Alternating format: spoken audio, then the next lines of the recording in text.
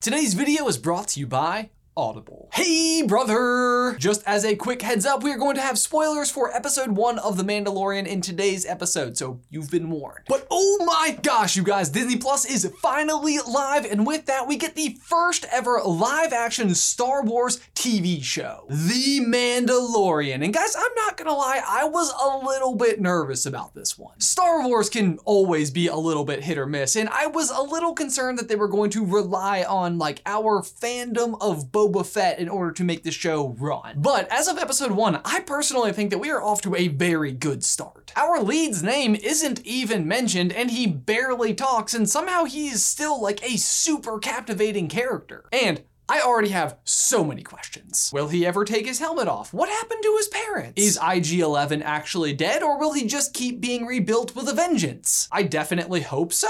Him and our main dude could be best friends? These aren't even questions anymore? Why am I talking like this? Hey, that one was a question. Also, I am so psyched to see him collect the rest of his armor. I can't exactly put my finger on like what I love so much about that, but there's nothing more fun than watching the main dude get new gear. But obviously, the most important question that anybody is probably asking is, where did the little tiny baby Yoda come from? In fact, where was even regular Yoda from? Today, we get to the bottom of it. Hey, brother!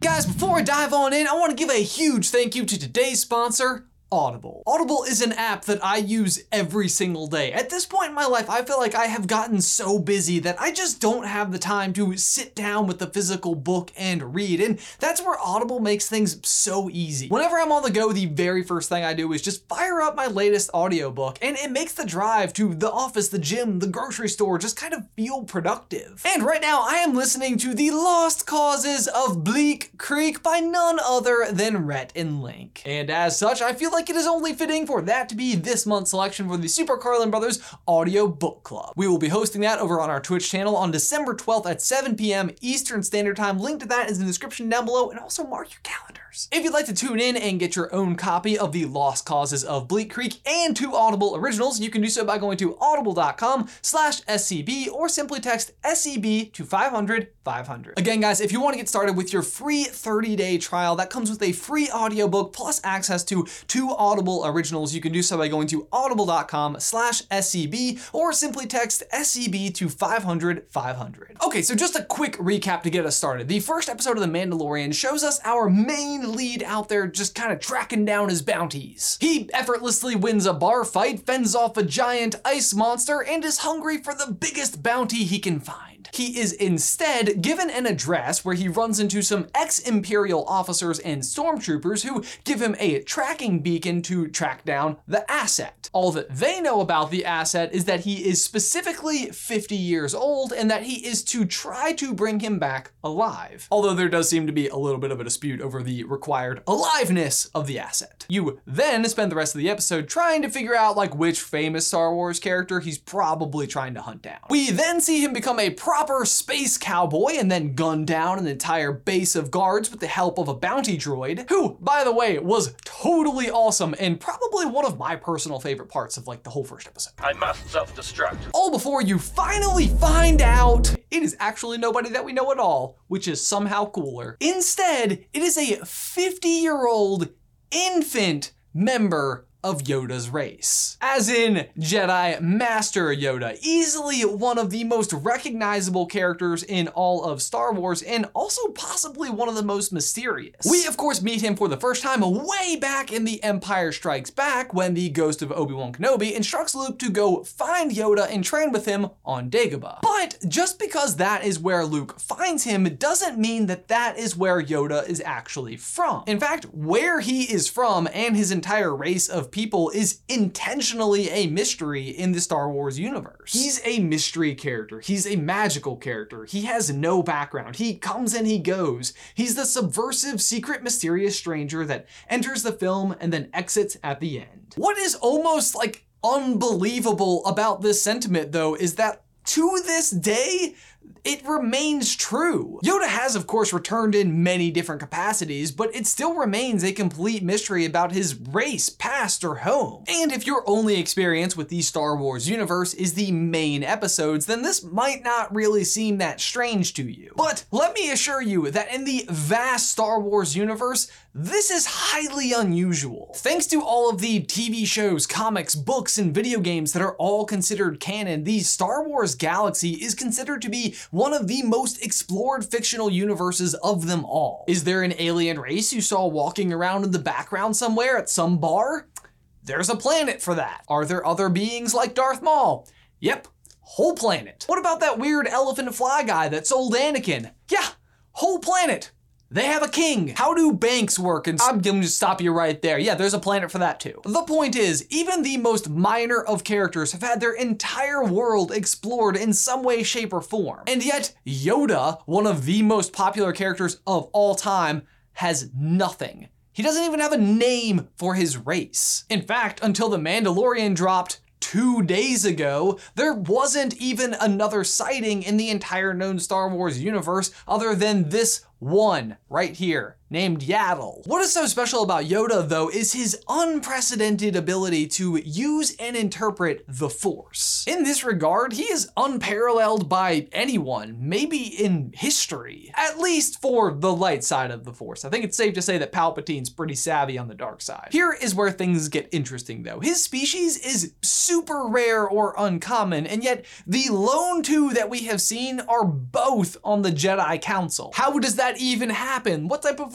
cosmic lottery is this race winning? And don't worry, it gets better. If you dive into the deep pool of information that is Star Wars Legends that Disney just, kind of erased when they bought Star Wars back when, you'd think in all of that information, you might find a little bit more information about Yoda or his species. But no, instead, the exact opposite is true. It quite literally doubles down on the mystery. Yoda and Yaddle are still there, and there are at least 3 other known members of the species in Legends, and guess what?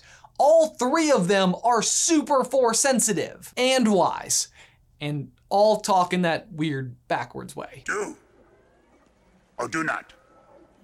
There is no try. The point is, literally every single member of this species that we know about in any form of the Star Wars universe is insanely powerful. Which brings us back to the asset, or as I like to call it, little young orphan darling asset, AKA Lil Yoda. I don't know if it's catching on, feels like it is. Yeah, I'm gonna go ahead and say that there is a 100% chance of Lil Yoda here being super Force sensitive. I mean, for one, all of these guys must be guarding him for a reason. And 2, the remnants of the Empire have put a baby bounty on him, and I have a feeling it's not just because this guy wants to adopt him. But of course, that brings us to the issue.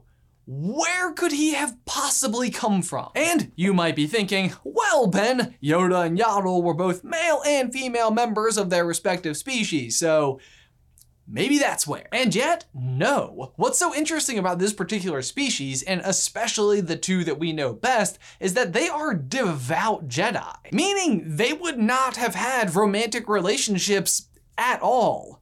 Strictly. It's kind of weird, but if every member of your species is a Jedi, that's a really quick way to die out. And yet, here's little Yoda. How did he come to be, and who are his parents? Well, my theory is Lil Yoda doesn't have parents at all.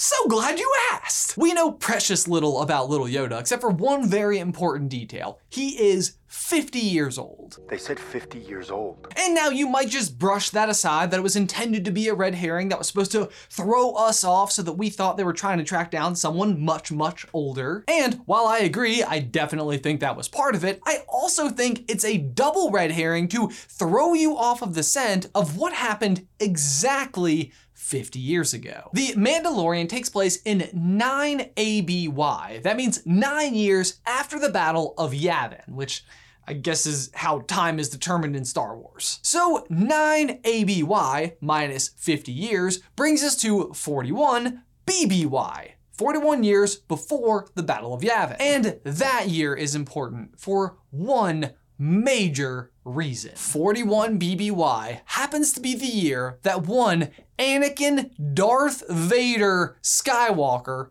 is also born. Do I have your attention now? Good, because as I'm sure you are aware, the birth of Anakin himself is kind of shrouded in mystery. Or, well, it was until recently. As far as his mother Shmi was concerned, he was just kind of a miracle. There was no father. I can't explain what happened.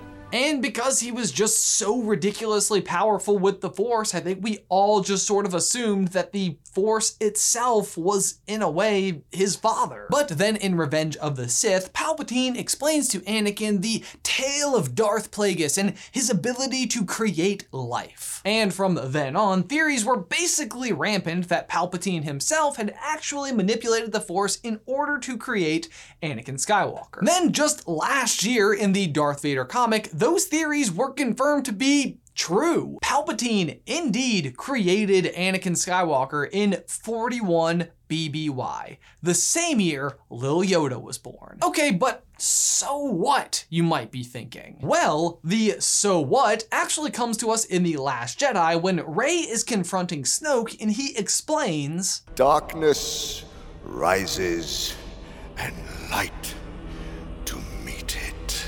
The light rises to meet the dark. Do you get it? I think what happened is that Palpatine manipulated the Force in such a terrible way that the Force itself responded in the creation of what we will know as Lil Yoda. Darth Vader's literal counterpoint on the light side. The dark side burned really hot and really fast with Darth Vader, but I have a feeling the light side has a good long runway ahead of them. Unless what remains of the Empire can kill it as a baby. Enter the whole plot of The Mandalorian. Guys, for my question of the day, what do you think? Do you think Lil Yoda could have been created at the same time as Anakin Skywalker? And have you just seen The Mandalorian yet? Do you love it? What are all of your thoughts? Let us know in the towel section down below. And again, guys, I just wanted to remind you about the Super Carlin Brothers audiobook club happening on December 12th at 7 p.m. Eastern Standard Time. This month, we are going to be reading The Lost Causes of Bleak Creek. All of the information to all of that is in the description down below. Guys, as always, thanks for watching. Be sure to like this video if you haven't already and subscribe so you don't miss any future Star Wars action from us. If you'd like to see why Yoda walks with a cane, you can check out this video right here. Or if you'd like to see how Rey might actually go dark, you can check out this video right here. But Jay, that's all I've got for you today, man. I will see you on Tuesday.